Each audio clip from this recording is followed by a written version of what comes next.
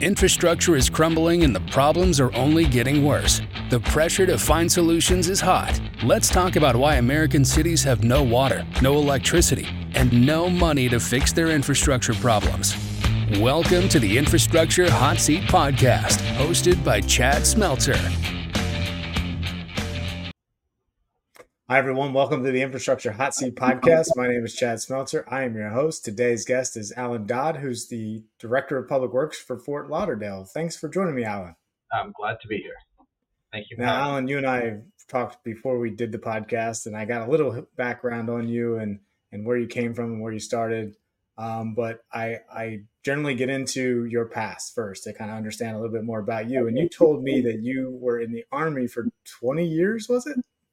28 years. I actually enlisted in 1983, got commissioned in 1989 as an engineering officer, and was in until 2015. Wow, that's impressive. And then you got into public works and went to the public sector working. How was that transition like? I'm just curious. Well, it's definitely a change. I was on the federal government side. My last job was with the U.S. Army Corps of Engineers, where we did very large infrastructure projects. I came to Fort Lauderdale in the engineering division of Public Works at that time, and the entire focus is different. It was on small neighborhood projects where every day your priorities were changing based on requests from the community, and you really saw the immediate impacts of the projects, because you were completing things in a matter of weeks and months versus years. Years, yeah. That has the well. I would imagine that's got to feel good though, than having a years out projects versus a couple of weeks. Yeah, it's a different focus. You can actually see the people that you're impacting every day. You're talking with the elderly woman on the street corner who has a problem with her sidewalk, and you're right. When you fix it, you get the gratitude of knowing that you made her day better. Yeah, that's the most important part about public works and public sector is helping the community and helping the people that are living in those communities. So thank you for your being in the military and serving. It's great. I mean, we need more guys like you doing that. I mean, that's a big thing. It's all about service to the nation, and I would say that everybody who was in the public works sector and the engineering sector helping to work with our national infrastructure is making a huge commitment to our nation as a whole. Yeah, that's awesome. So quick question about your family, your history. How did you get into the military? Was your dad or mom in the military? Like, how did that work? No, I was in high school trying to figure out what I wanted to do in life. And, at 17, you're not really sure. So I said, I'm going to join the Army. And I enlisted. I went through basic training and found I liked it. So then the opportunity came to go to West Point. So I applied, got in. That's how I became an officer. But it wasn't had ever planned for. It just kind of happened. And I had a lot of great opportunities that came my way because of it, which got me to the point that I'm at now. Yeah, that's great. What was it like at West Point? I've just heard stories, but I was just curious on your experience there. It's a different type of a school, but I think the biggest thing is, the motto is duty, honor, country. And they really focus on, they teach you the discipline to really commit to whatever you have to get accomplished, to focus on the mission. They teach you a lot about teamwork and, the higher priorities of serving the nation. That really helps you when you go into difficult military situations. Yeah, I bet. Sounds like some things we could use nowadays for our youth and young kids, like getting into these kind of programs, that are more structured to help, support teamwork and things. It's one of those things, especially like with labor shortages. It'd be nice to have something like that. You could get people to join into public works, and they're already kind of educated, structured and stuff. That's one of our huge challenges on the government side, is getting people to fill our vacancies. Like every other company that is out there, we have a lot of challenges getting engineers to sign up and fill our roles. But when you start talking about how you're serving people, how you're bringing value to the neighborhoods, you become a problem solver and not just somebody who's doing design work in the background. That's what gets them interested in working for us. So uh, it is more than just a 9 to 5 job for a lot of our employees. Yeah, I could imagine it's a for you being on call most of the time, and always, you never know what's going to happen some days. It's just the way it goes. Yeah, where it's always one day away from a water pipe break that may change your whole focus. It's that's a great analogy. That's true. Very true. Now, your focus is on resiliency and infrastructure. We talked about this a little bit previously. Can you elaborate more on that and how you envision this? Okay, so and maybe I should talk a little bit in Fort Lauderdale. The Public Works Department is responsible for uh, the entire water treatment and distribution system for the city and 6 other cities around us. The wastewater uh, collection and treatment systems, as well as the stormwater system and roads and sidewalks and things like that. So as we're looking at our current infrastructure and how it supports our residents, we're really seeing it impacted by climate change. And particularly in South Florida, hurricanes are a really big topic. King tides are a big topic because it affects how well we can drain. Uh, so it's a natural combination to incorporate resilience into infrastructure. You can't build new infrastructure if you don't take into account the future conditions that we'll be dealing with. A bridge is here for 70 or 80 years. Stormwater infrastructure is here for 50 years. Seawalls, we have to build for the conditions of tomorrow, not today. So that's why we bring both of those together into one planning process. That is something I've realized over the last several years. I've noticed in like specifications, writing specifications for projects. Engineers tend to sometimes use older specifications that don't really talk about like rain events, future rain events, like all these 100-year storms we're getting now almost every 5 years, maybe 10 years, stuff like that. But we're undersizing the infrastructure based on old plans, specifications. Can you elaborate a little bit on that? Because that's what I've heard. I've heard this. Yeah, so I'll bring it up in 2 ways. Seawall. Uh, 5 years ago, our seawalls had a maximum height and that maximum elevation to ensure that we had drainage coming off the neighborhoods into the canal system. And what happened is they were all getting overtopped because of sea level rise and higher surges that happen during weather events. So we've had to change to a minimum standard, which is higher than that previous maximum standard was. We've raised the height of the seawalls, and we are systematically changing our shorelines to accommodate sea level rise. Yeah. Yeah, I mean, even in underground, stormwater. So if you undersize a pipe, it's over. It can only hold so much, and if you didn't design it correctly, it can really impact a lot of your, like you're talking about the future of your, flooding. Like you and I talked about that too with a flood you just had in April of this year. Right. So Fort Lauderdale, a lot of the stormwater infrastructure was designed in the 1960s and 1970s, constructed to meet a different type of conditions that we have now. It was designed to we called a 5-year level of service. Basically, the amount of rain you would get over 24 hours in once every 5 years on probabilities. And what we're seeing is that we get those type of rainstorm, which is up to 3 inches of rain in 24 hours. We probably get that a dozen times or more during a year in the rainy season. And now we're seeing 6-7 inches of rain. We've had that probably a half dozen times already this year. So the infrastructure isn't prepared to handle the capacity of water that's coming into it, which is causing local flooding. Yeah. And in April, we had a catastrophic event with 26 inches of rain in 12 hours that just devastated some neighborhoods. They had 3 to 4 feet of water in people's houses, putting people at risk where we were doing evacuation operations, recovery, trying to get them out. And that really caused us to change our priorities to make sure that we are building our infrastructure as resilient as possible for those future conditions that we know are coming. Yeah, it's got to be hard to predict that, though, or to justify. Is I guess what I'm trying to get at is it hard to justify the extra cost of designing, for the future? It it's not so hard after you have a catastrophic event, but Okay, got it. That makes sense.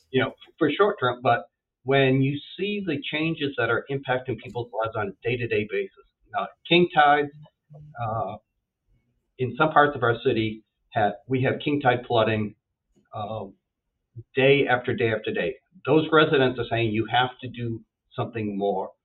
And so they've been very willing to accept. We have a 10% increase in our stormwater rates that's Okay. going this year. Everybody is supporting it. Everybody is moving forward.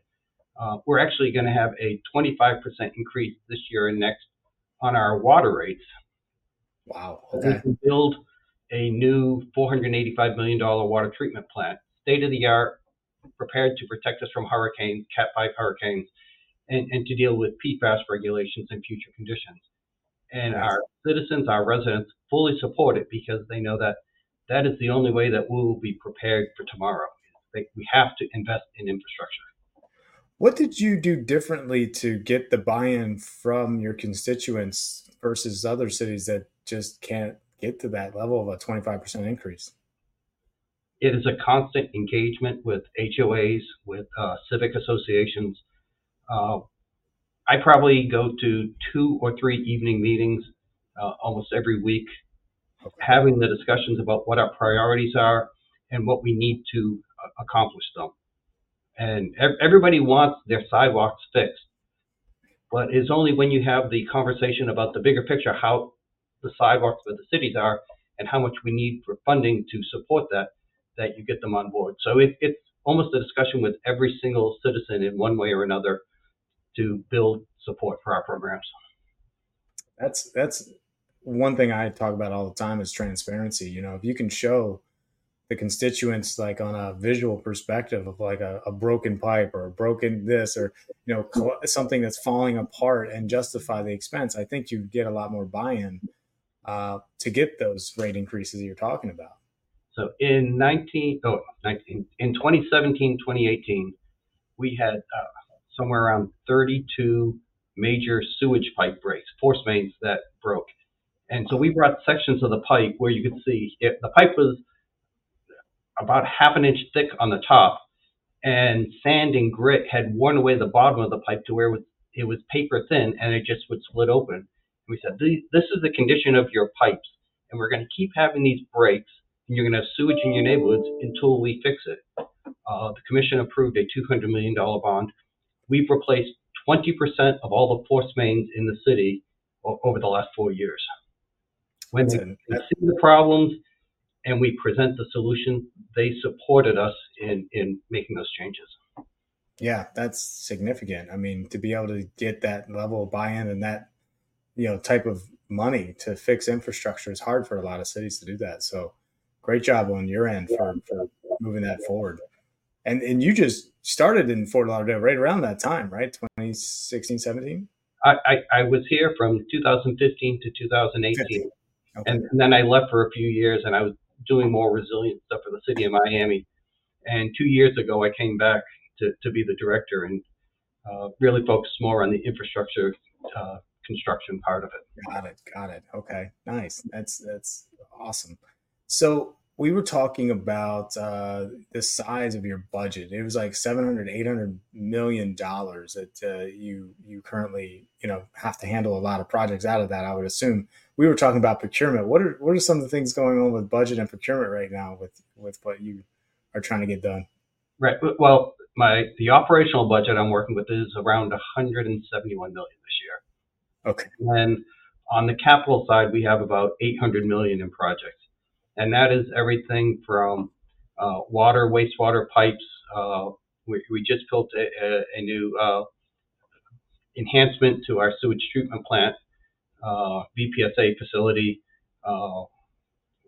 building fire stations, you name it. We're getting ready in about a week and a half. We'll be awarding a contract to replace one of the bridges in the city. Okay. It really, it's every aspect of infrastructure that you see and touch out on the roads. Yeah, Florida is just booming. I mean, people are moving there, and the infrastructure's exploding, and there's a lot of work that needs to get done there to handle all that. I would assume. I'm really curious about this. The water treatment facility you're talking about designing and building, or maybe it's in the works, right? Yeah, so we went through uh, the Five Ash water treatment plant is 70 years old. Uh, been enhanced, expanded 4 or 5 times over the past 70 years. Did not meet any type of hurricane standards. Has problem processing the water where the water comes out yellow, and so a lot of challenges with it. And that yellow is bad when you're in a tourism community. Right. But so uh, we actually used the public-private partnership method to get proposals, and then we selected one to replace the plant. So we hope to break ground in late September, early October of this year, and they have 4 years to build it and get into operation, a 50 MGD plant. And it's Wow. using nanofiltration ion exchange technology. We'll get rid of all the PFAS, and most importantly, it's hardened so that we will never lose our plant. Yeah, that's important, especially during a Cat 5 hurricane. That's a big And, deal. and I should point out the part of the impetus to really get support behind it.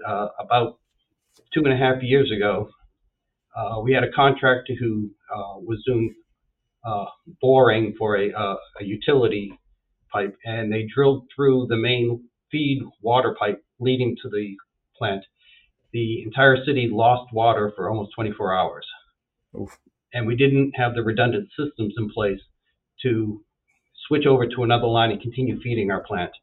So that's one of the things that we will never have that challenge again with this new plant. It has got backup systems, redundant pipes, uh, everything you need to guarantee that we will continue being able to deliver water to our residents. Yeah, that's fantastic. It's important. I mean, just having that secondary system there in case something ever happens is very important. Yes. If you were talking about change orders and procurement, and then I talked to other public works directors in Florida too, and they're talking about trying to get projects out quickly to stay competitive and get contractors that want to bid on them. Basically just trying to get their projects out as fast as they can because they're competing against other cities. Have you had to deal with any of that stuff? It's a huge competition in South Florida. Okay. There's so much work that has to happen, and there's only certain companies that can do it. And the procurement rules are written in a way to protect a lot of interests, not just getting projects done. They're looking for fair competition. They're looking to make sure you meet a lot of regulatory requirements. And it gets really frustrating when you have a team that just wants to get things in the ground. So we have a challenge, and we know that every time that we put a project out, uh, we're only going to get bids if the contractors have the capacity to deliver those projects. So it's a huge challenge, and you end up paying top dollar per project, sometimes more than that because there's just no availability. We've had to go out and competitively rebid projects, more than once or extend it, and then encourage somebody to bid on the project because they just don't have the bandwidth to take on the extra work that we need to have done. It's got to be tough for everybody down in South Florida. I feel bad for the cities, trying to get all that done. And, I feel bad for contractors too, because everyone's in a labor shortage, right? It's like, how is, you're trying to get stuff done with no labor. They're trying to get more projects completed for you with no labor. And it's just a struggle all around, it seems like. If you want to have a steady job, be in construction doing infrastructure, at least in Florida, because we talked to the consultants and the contractors, and they're all asking if we have anybody to fill a position, and we're talking to them and trying to get their people to come over and fill our positions. If you can, design a pump house, if you can manage a project putting pipes in the ground, you'll have 6 people who are actively working to recruit you while you're down here. And the weather's nice, so we should offer that. It's a beautiful area. We have So the best beaches in the country. yeah, that's what we're going to sell it on. Move to Florida, do labor, and Yeah. get into construction and infrastructure. That's for sure. Now, we're talking about the future of infrastructure, kind of pivoting our conversation, asset management, digital twin, things like that. What's your perspective on like the future of what we're going to be able to do in public works? Okay, so we have been investing heavily in asset management for the last Okay. 3 years, and we have hundreds and hundreds of miles of pipe. We have 186 pump stations. We have three large treatment plants, and you can't manage it effectively on Excel spreadsheets and sticky notes. So we've been trying to map all of those systems, getting into an asset management system where we're prioritizing, where we're doing maintenance, where we're replacing components, and really trying to use, hopefully at some point, AI to help us to identify, predict where systems will fail before they do. And that's really, I think, the future of public works infrastructure is using technology to understand how your systems are operating, where you need to be investing more, and where your risks are. Yeah, there's a lot of data that needs to be collected. You were talking, I was thinking about all the data, like a pipe underground that's maybe 30 years old, the soil conditions, things like that. All that plays a factor in the degradation of the pipe, right? The materials and things. That's It seems like it would be a lot to put into one system, to kind of manage that. And where do we get all that information from? That's But there's models that are out there right now, off the shelf yeah. model, and we're getting ready. We're going to be starting a pilot project. Stormwater systems that use IPCR models in South Florida. So you have all your pipes, your elevations of the ground. You can basically model when you get a 2-inch rainfall where the water is going to fall, how it's going to collect in the systems, and where it'll eventually get discharged to. So we Yeah. have a company that's going to tie that with weather models from the National Weather Center, IPCR. So they'll say in the next 72 hours, you're going to have rainstorm events predicted on these days at these times, and here's where you're going to have flooding. It takes into account groundwater levels. It takes into account for us sea level rise and tidal variations going up the rivers and the canals, so that we will know before an incident happens where the flooding will occur and how bad it's going to be, so we can get resources in place. That is some smart city stuff right there. If we can get to that level of accuracy and be able to predict flooding and just safety in general is what I'm thinking about, like getting out and preventing, issues before someone gets stranded in water. We risk other fire officials, to go out and save people from those stranded cars and stuff. They always get up, you know, always somebody trying to drive across a road that's flooded, right? So it's one of those things. When we had our flooding event, we had hundreds and hundreds of cars that were stranded on the roads. I mean, they were blocking the roads, trying to drive through a foot of water. And and that was, an extreme event. But if we knew that a certain road is going to have 6 or 8 inches of rain on it, we can get ready to divert traffic, work with transportation folks to change signals to divert folks. You Yeah. can do a lot to prepare your folks and protect them better if you know you have a couple hours ahead to prepare for it. Yeah, that would be a huge advantage for us in public works, everybody in general to be able to do more predictability. As you talk, I would assume you've seen some of this digital twin that's coming out. It kind of ties into asset management, digital twin, predictability, things like that. What is your? Do you think the technology is there yet, or are we just not ready for it?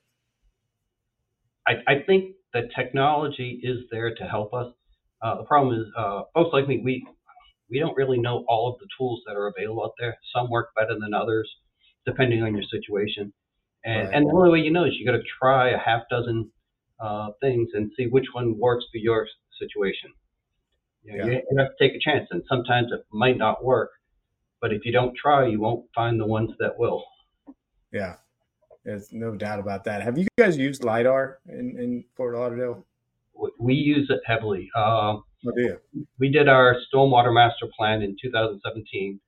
Uh, we did a huge investment to do high resolution LiDAR, where it's basically on a 1 meter grid with 1/10 of an inch precision. And Wow. that's what we modeled our entire our stormwater basins based on. That's really cool. You and I talked about the stormwater thing. I can't wait to see that and go through that at some point in time. It, it Well, sounds really neat. just the IPCR model of the city, the model itself is 2 terabytes of data. Wow. That's a lot of data.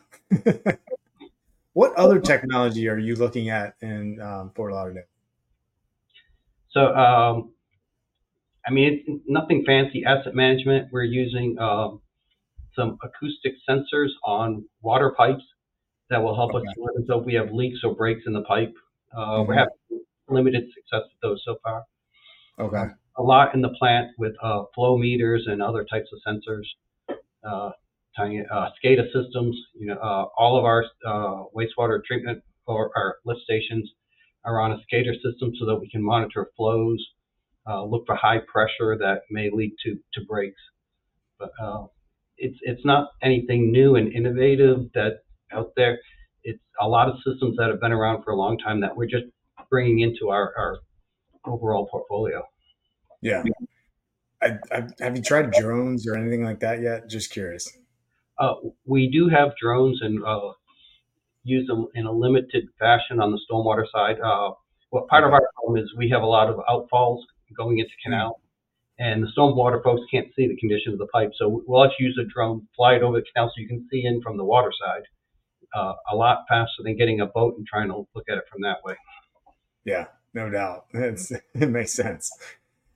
As we kind of wrap up here, we got a couple more minutes. I'd like to understand a little bit more about your views on like climate change. We kind of started off talking about it, but can you give advice to other cities as they're kind of grappling with climate change right now? Yeah, so climate change is a huge topic for us, and we started talking about it a little bit at the beginning. Um, we're dealing with sea level rise in a huge way. We've already seen about 9 inches of sea level rise in 1992.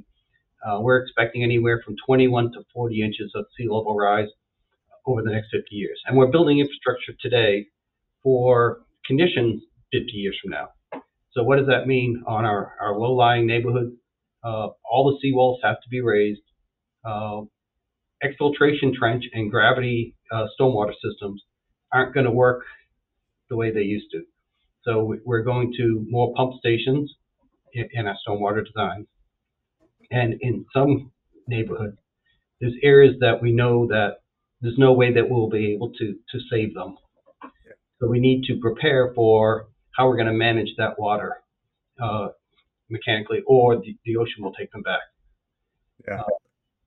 It's a real challenge. As higher frequency storms, rainfall events, climate change is impacting every part of building elevations. Now the base floor elevation has to be raised to prevent flooding. Yeah. Good stuff. It's one of those things where you just never know nowadays where you're going to end up with, significant flooding, rain events, things like that. The world is changing rapidly. I mean, you're dealing with a hurricane today up in Tallahassee, up in the northern part of Florida. It's that time of the year. Right. But the great thing is climate change isn't happening immediately. It's gradual over the next 50 years. So if you can model and know what's going to happen 30 or 40 years from now, you can start making those changes in your infrastructure today that you will need in 20 or 30 years. But you can't wait until it's overtopping the seawalls to say, now it's time to raise them. So Right. that's what we're doing. Is we are raising them now so that we are prepared for tomorrow. Yeah. Proactive progression. It's huge. And Alan, you're doing a great job there in Fort Lauderdale. Thank you for joining us on the podcast. And if people want to get a hold of you, how can they reach out? My email address is adodd@fortlauderdale.gov. And that's probably Awesome. the easiest way. Well, thank you again, Alan, and truly appreciate your time for giving us your insight on what's happening in Florida and what you've done to help us in infrastructure. So thank you so much, and for your service as well. Oh, thank you very much. Glad to be with you today. Have a great day. Bye.